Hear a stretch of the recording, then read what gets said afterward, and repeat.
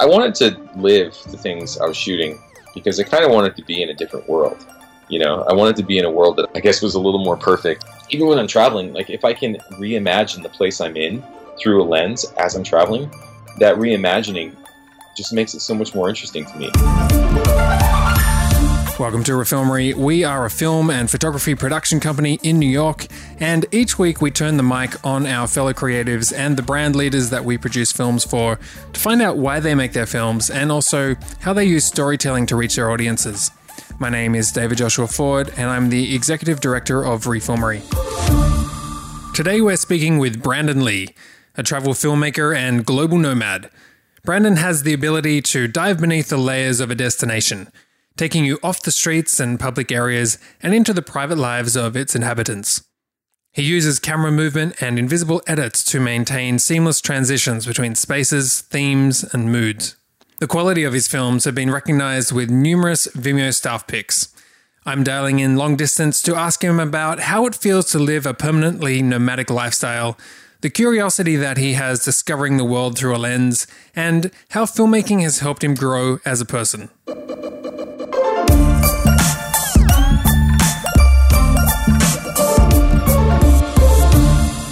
Brandon Lee, welcome to Refilmery. It's really great to speak with you. Where are you speaking to us from? I'm in Hong Kong. You just shot a film there, which was Hong Kong Strong, but is this to see your family? I'm actually back because I'm doing a whole bunch of other projects. After I finished Hong Kong Strong, I had a bunch of offers to do more work in Hong Kong. So far I've done a 360 VR film, and cool. I'm doing a music video tomorrow. And then right after that, I'm doing a corporate brand film for a construction company here. Yeah.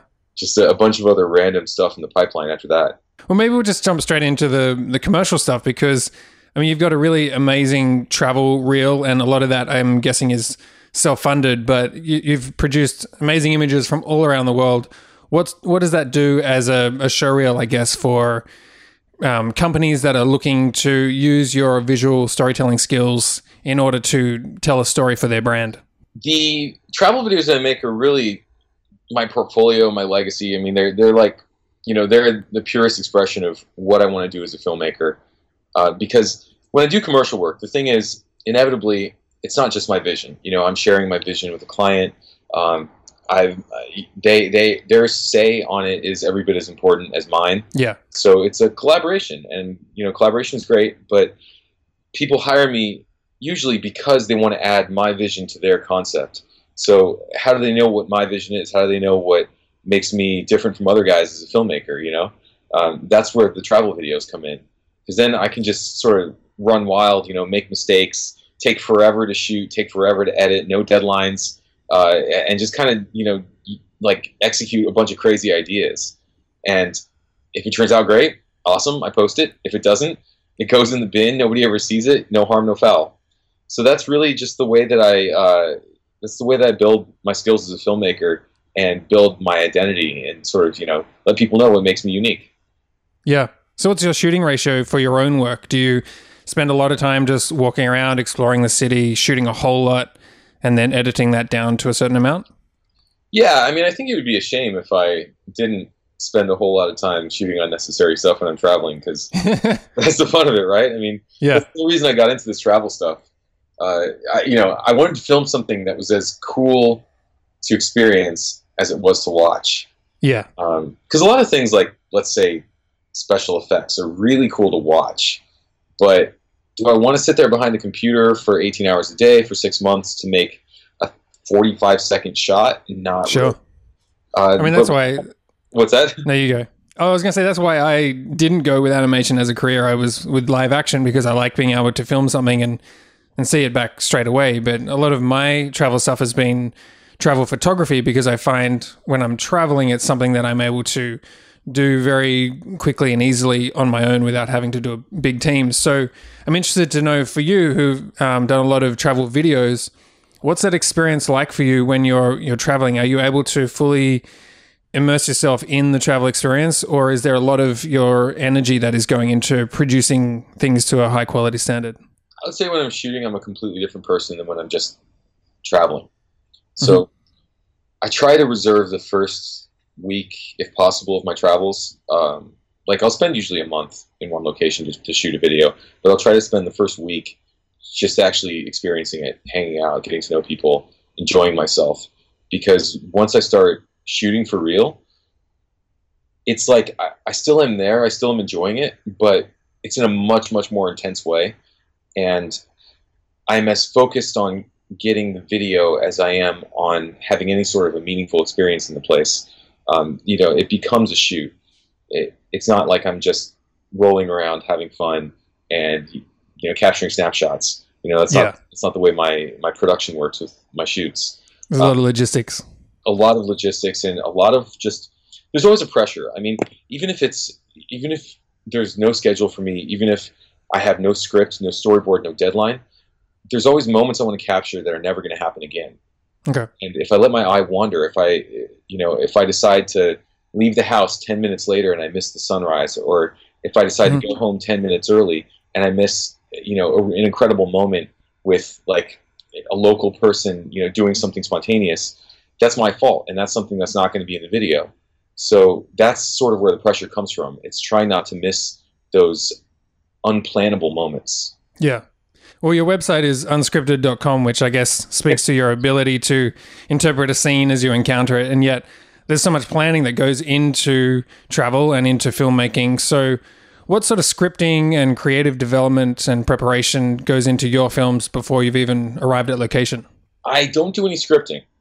I don't storyboard. I try not to write anything down, to be honest, except for ideas of scenes I would want to shoot, subjects I'm interested in, general stuff like that. It's more like an itinerary, like a travel itinerary, I guess. Okay. I say, okay, there's this festival happening. I want to be there. And I want to be there at this time of day because that's when the best light's going to be, or that's when the most interesting stuff's going to be happening. And I create a wish list. And then I go out there and I try to capture as much of the wish list as possible.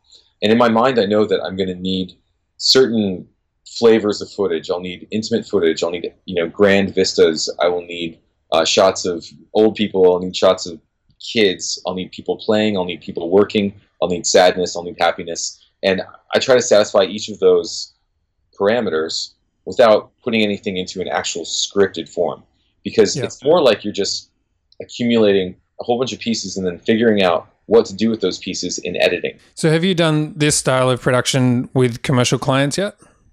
Commercial clients don't like this style of production. No. Because I was going to say there's a certain amount of trust, I guess, but also they just have to know that they can just trust you to go and shoot something. So is that, what challenges do they face in approaching this style of production? Look, to be honest, nobody's given me that freedom on a commercial job. The complete freedom. They'll give me something that's along those lines, but usually there's major restrictions. Like, okay, they'll say, okay, you don't have to follow an exact script, but you have to go to these locations at these exact times, and you only have one chance to get each subject that you're trying to shoot at those locations, and you have to do it all in like 5 consecutive days, and after that you're leaving town, you're never coming back. You edit what you have, that's it. Because they're paying for a certain number of days for me to be there. They pay for production insurance or flights or hotels or other logistics. So it's not without reason. They have reason for it. But inevitably, I think there's always going to be a difference between the commercial jobs and the jobs where I just say, you know what, screw it. I'm going to go out on my own. I'm going to travel as long as I want to. I'm going to want to see. And if the video I make sucks, I'm the only one who suffers for it. So what is it about traveling that you love so much? I love the feeling that every moment of the day I'm doing something I've never done before. That feeling, because that's what it's like when you're a kid. Let's say you're 2 years old, right? You've had maybe 700 days in this world so far, and you can spend each one of those days doing something you've never done before, seeing stuff you've never done before. That's why kids are so amazed at stuff that we think is so boring, right? A kid sees like a can opener. He's like, "Oh my God, how's that thing working?" And he's got this genuine wonder in his eyes, and we forget that that's actually a really amazing thing. So for me, the easiest way to recapture that feeling is to get out there and travel and see a culture I haven't seen before. Try, I don't know, like a martial art I've never done before, eat some food I've never done before. go look at a bridge that I've never seen. Because you know what? I'm sitting there, like my jaw's on the floor. You know, I'm just amazed by this thing that I'm seeing. But I look over, I see the local people, and they're bored. They're focused on their phones, or they're focused on going home, or they're focused on their two kids who are fighting each other. You know, whatever. They're focused on normal stuff because to them, this is nothing new. And, you know, I like to be that observer who is in that constant state of awe of the places that I'm in. You grew up in LA, but your family's in Hong Kong, is that correct? My dad is in Hong Kong. Or, sorry, what am I saying? I don't even know where my family is anymore. No, my uncle's in Hong Kong. My dad's in the States. My mom's in the States. So I'm half Cantonese. My dad came from Hong Kong to the United States, and then he met my mom in the States. But actually, I'd never really spent time in Hong Kong growing up. Classic Midwestern, suburban Chili's, Outback Steakhouse, like all that. Like my exposure, well, I had exposure to pretty good Chinese food because of my dad. But most people's exposure around there is like, you know, P.F. Chang's. And their exposure to Italy is the Olive Garden. Like, that's the culture I grew up in. Just very American suburbs. Yeah. At the moment, you have no fixed address. So how much of the year do you spend on the road? I guess you could say I'm always on the road. I mean, right now, I've been in Hong Kong for almost 2 months, but not consecutively. Because last week I just did a shoot in Thailand and Sri Lanka, a 2-week shoot. But then I came back to Hong Kong. But I'm staying in hotels. Like right now, I'm just in a hotel. And I've been living in Airbnb hotels and very occasionally staying with friends for the last 3.5 years. Yeah. Does it ever get lonely? I imagine that amount of travel and the fluidity of different places and different people. Like, what is your stability or central point that keeps you focused? I mean, it does get lonely. It gets very lonely being on the road, especially if I don't have anything to focus on other than the travels. Like if I'm not on a project, really the filmmaking is what's kept me focused. Because there have been periods where I had no work for, let's say, 2 months while I'm a nomad. Yeah, and that's really cool the first time it happens. But then the second or third time that I have a lull and I have like no job, basically, it becomes a sort of existential crisis. I'm sitting there, you know, in some random like little Airbnb that I rented in Tokyo or Croatia or wherever I end up at the moment. And I'm sitting there like, what do I do today? There's nothing I have to do. There's nowhere I have to be. I don't know anybody here. You know, my life is just a complete, like, you know, Shaggy Dog story, like, you know, never-ending walkabout. So, yeah, the videos that I make have really given me purpose. Because then I can take that time and I can say, you know what? No one's telling me to do anything right now, and that's a great thing. I can take this time. I can make it something productive. And I can create something that I wouldn't be able to create if I was on somebody else's schedule. Is it also a connection point to other people in your life? Like, I know from my travel photos, the time I spent traveling and capturing these amazing sites, it's something about being able to take those images back to the people that I know and love. And when they see that, I kind of feel like they were able to share in the experience with me. Yeah, I really love being able to do that with video. I've actually never done a whole lot of photography, but, you know, I'm sure it's the same sort of principle, yeah. Yeah, that's one. I mean, that's the reason, I guess, to be creating this art, right? Because I'm not taking a picture of, or I'm not shooting, let's say, the streets of Tokyo in order to document anything in particular. I'm not saying here is, you know, exactly what the buildings look like. Here is a visual record of exactly how the people dress. You know, it's not informational. It's capturing my feelings about the place, capturing what Tokyo felt like to me. That's why I edit it a certain way. That's why I add a certain kind of music. Because then I can say, okay, my experience is no longer just my experience. Now it's something that I can make other people experience the way I experienced it. And it's so powerful and so great because then, let's say I was there alone, right? I'm not alone anymore once people see the film. Now I've experienced it with them in this vicarious way.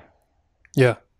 The type of filmmaking that you do is really special because you you're not just a tourist on the street, but you go through the different layers of society and you get some really amazing inside footage.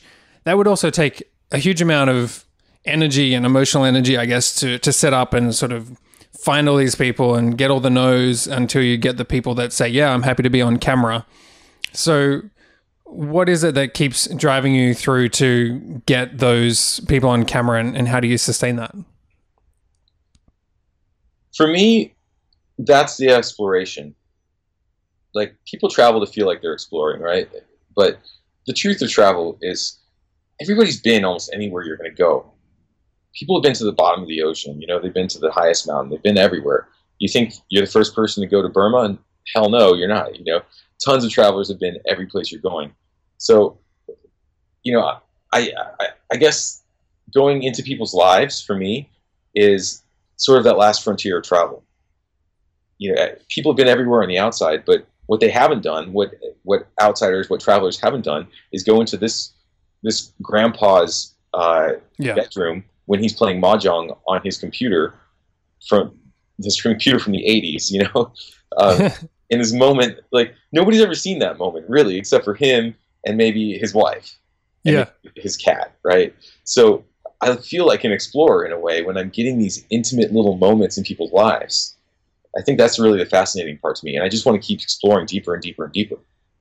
It's also peeling back the layers, I think, and your filming style and your editing style, I think, complement that. And it's something about the juxtaposition of what you can see on the outside, the external buildings, some of the glitz and the glamour of public places, and then using sort of, I guess, lateral movement and transitions. You can go behind the wall and you'll reveal what life is like on the inside. Yeah, that's kind of the magic of the edit, right? I try to say, okay, you know, you think you're limited by a wall, but because of cinema, you can go right through that wall. You can start out in the dining area of a restaurant, and then all of a sudden you can just, boom, go straight into the kitchen. And you don't have to just go into the kitchen. You can go right over the shoulder of the chef, right as he pours oil into the wok and a flame explodes. You know, you're right there in every key moment of this normal day. And, you know, what I'm trying to get at is, like, every little moment of life can be really fascinating if you get close enough. And a lot of that makes it a very fluid viewing experience. When you're shooting, are you thinking about those edits and how you're going to put it together? Or is it more just responding to the moment and having enough handles on movement so that you can find points later in an edit? So when I shoot each shot, I do multiple versions, so that I have sort of a palette. So let's say it's a shot. Let's go back to the kitchen example. Let's say I'm moving through a kitchen. I will shoot like moving forward, moving backwards, moving up, moving down, moving left, moving right, all within the space of about 5 minutes of just running around with my camera and my gimbal.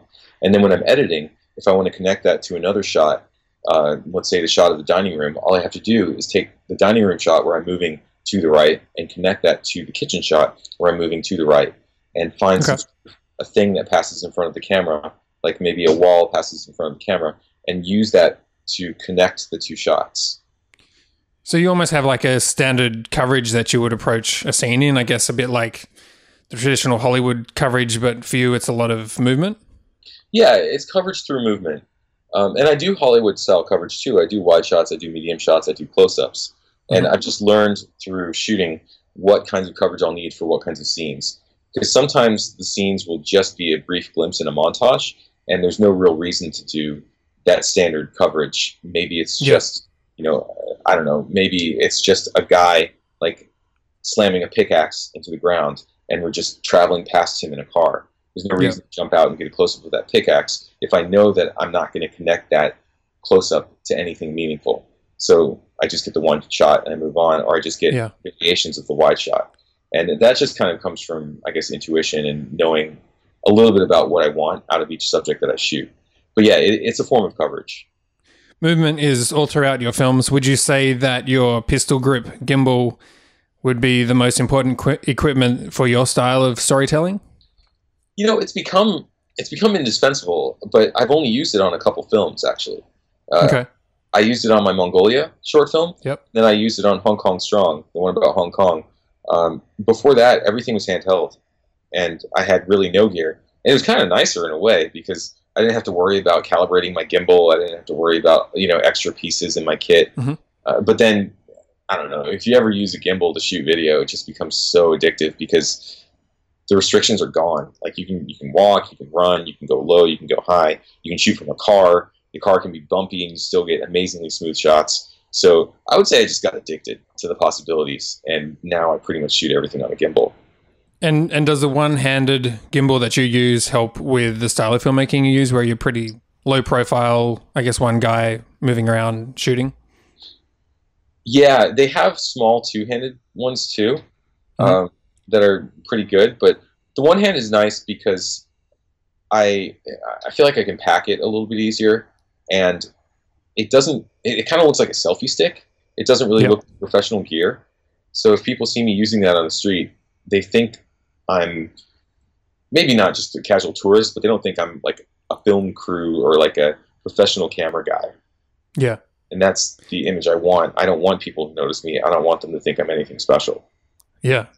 Well, you learned your run and gun style from working as a producer on MTV's docu-reality series True Life. But if we go back before that, what sort of projects did you work on as a kid, and what led you into filmmaking? As a kid, okay, when I was a really little kid, I made flip books because I had Post-it notes and I had a pencil, so I made flip books. But I didn't just draw pictures. I wanted them to move still, and I would, dinosaurs running or whatever I could do. And then eventually, my parents got me a camcorder when I was 8 years old, and I just shot video ever since. I got an old VHS-C camcorder, and I've been upgrading my cameras a couple times a year ever since I was 8. So it sounds like movement was like a really important part of your artistic style even back then. Like it wasn't just visual art, it was something about the motion from one thing to another. Yeah, and I'll tell you why. Or my own personal psychological evaluation of myself, I guess. I wanted to live the things I was shooting because I kind of wanted to be in a different world. I wanted to be in a world that I created.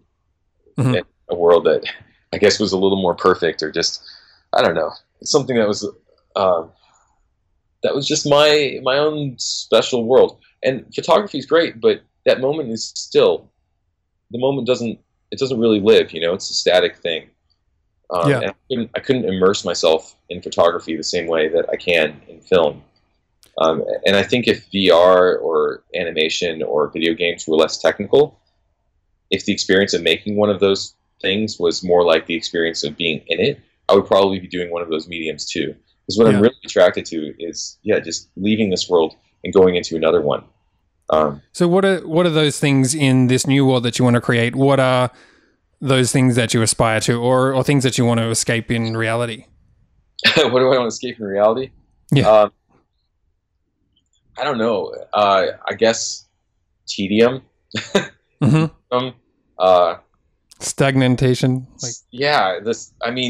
What do most people spend most of their days feeling these days? We're usually bored, anxious, or all these emotions that aren't in movies. There's no scene in a movie that's ever intentionally boring, right?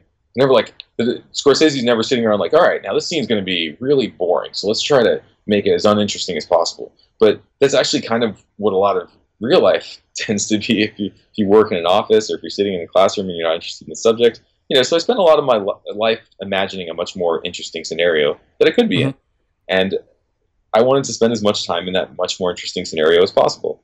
And even when I'm traveling, if I can reimagine the place I'm in through a lens as I'm traveling, that reimagining just makes it so much more interesting to me. It's looking at it through a camera lens.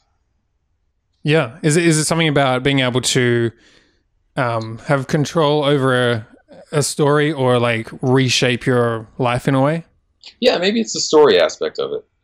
It's taking something that doesn't really have, I guess, a story intrinsically, right? Because stuff just happens in life. It's not just one. And shaping it and giving it meaning. Yeah. yeah, maybe adding the meaning to it. Okay. Yeah. So if you were not a filmmaker, what would you be? If I wasn't a filmmaker, I guess we're assuming that I'm also not like a photographer or something extremely similar to a filmmaker. Yeah, if you want a visual storyteller. But I'm not a visual storyteller. I don't know what I would be, to be honest. I've thought about this, and I've tried other professions. Like I've tried sales. I tried to sell technology. I've tried being an assistant to an agent in LA. I've tried a few things, and I failed at all of them. So it's really hard for me to say what I would actually be good at that isn't this. I don't know.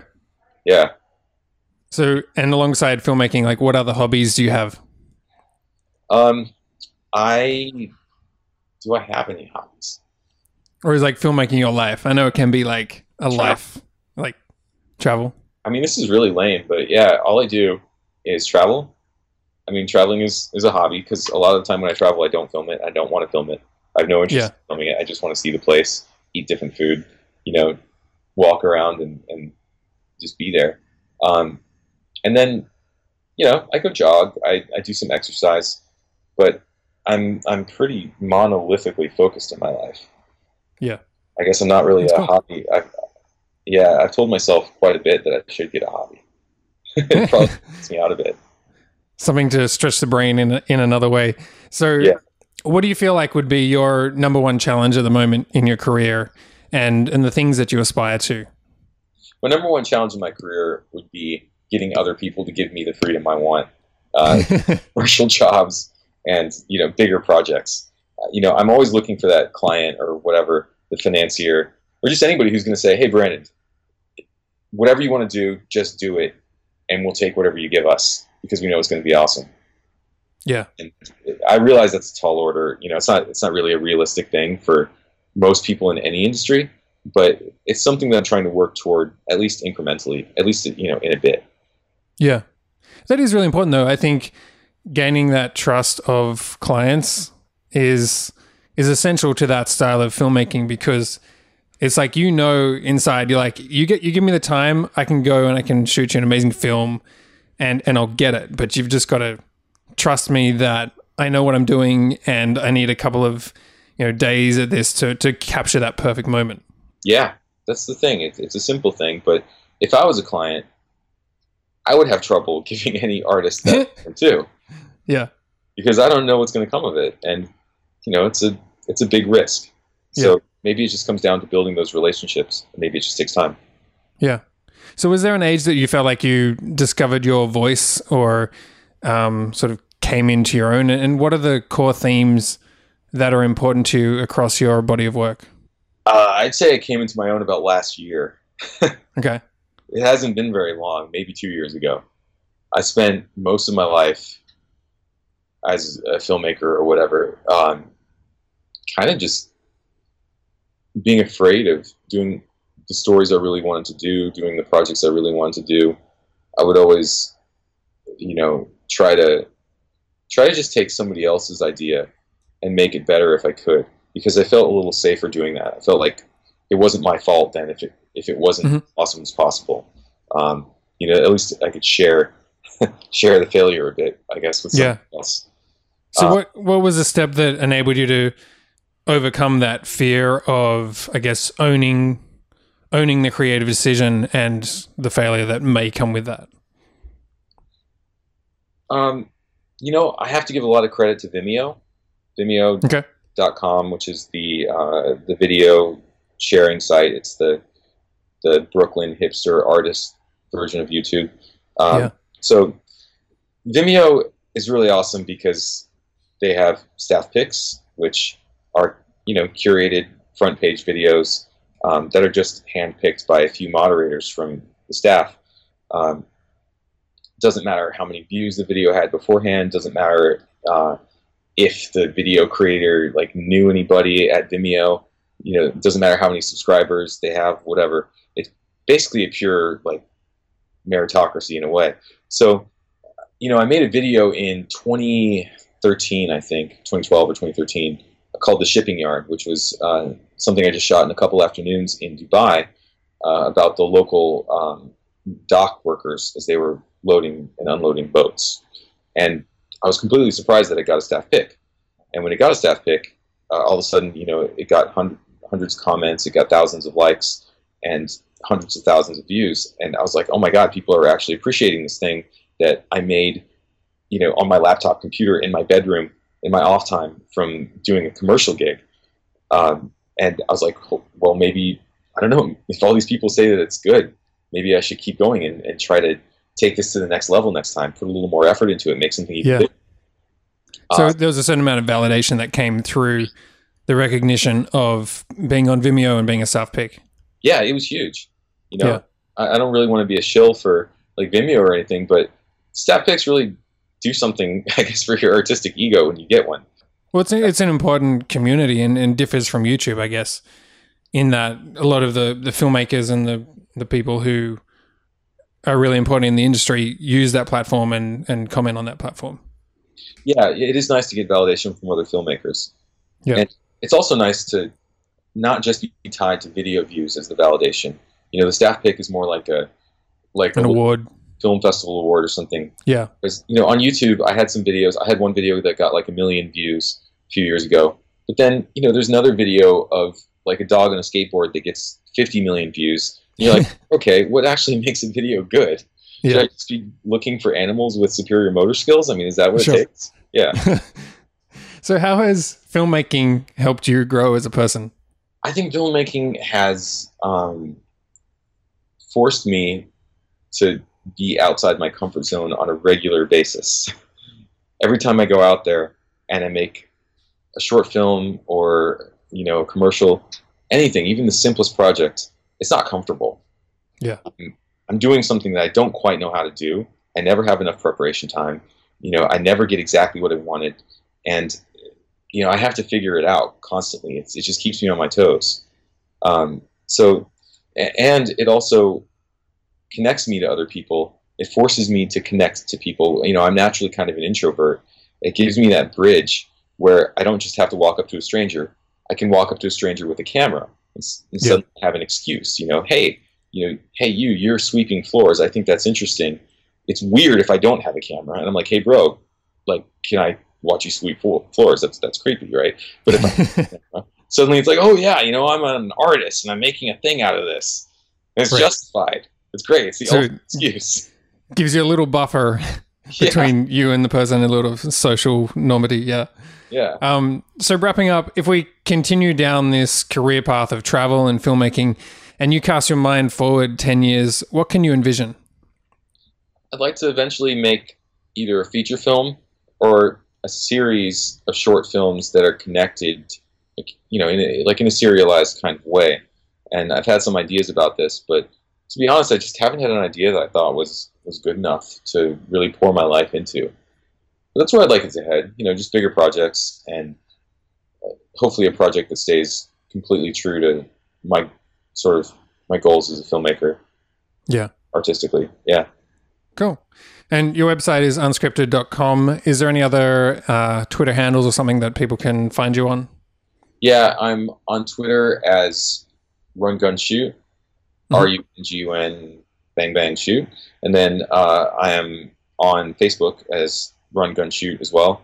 And then I have an Instagram. It's the worst name possible.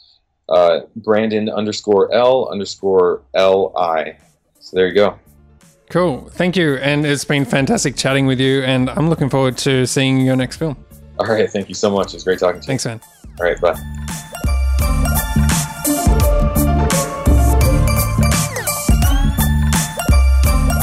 And that is our show for today.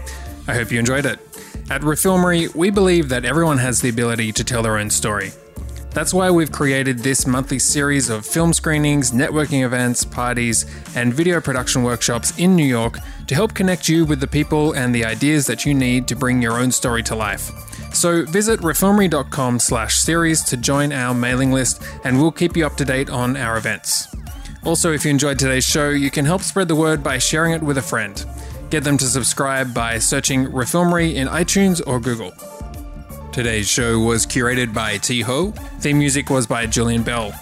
My name's David, and I'll be back next week with more insights into the life of a filmmaker.